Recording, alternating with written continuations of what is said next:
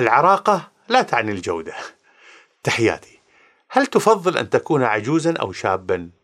في الكثير من مجالات الحياة يعد سن الشباب ميزة حسنة، لكن في عالم التعليم العالي حول العالم الأمر على النقيض من ذلك.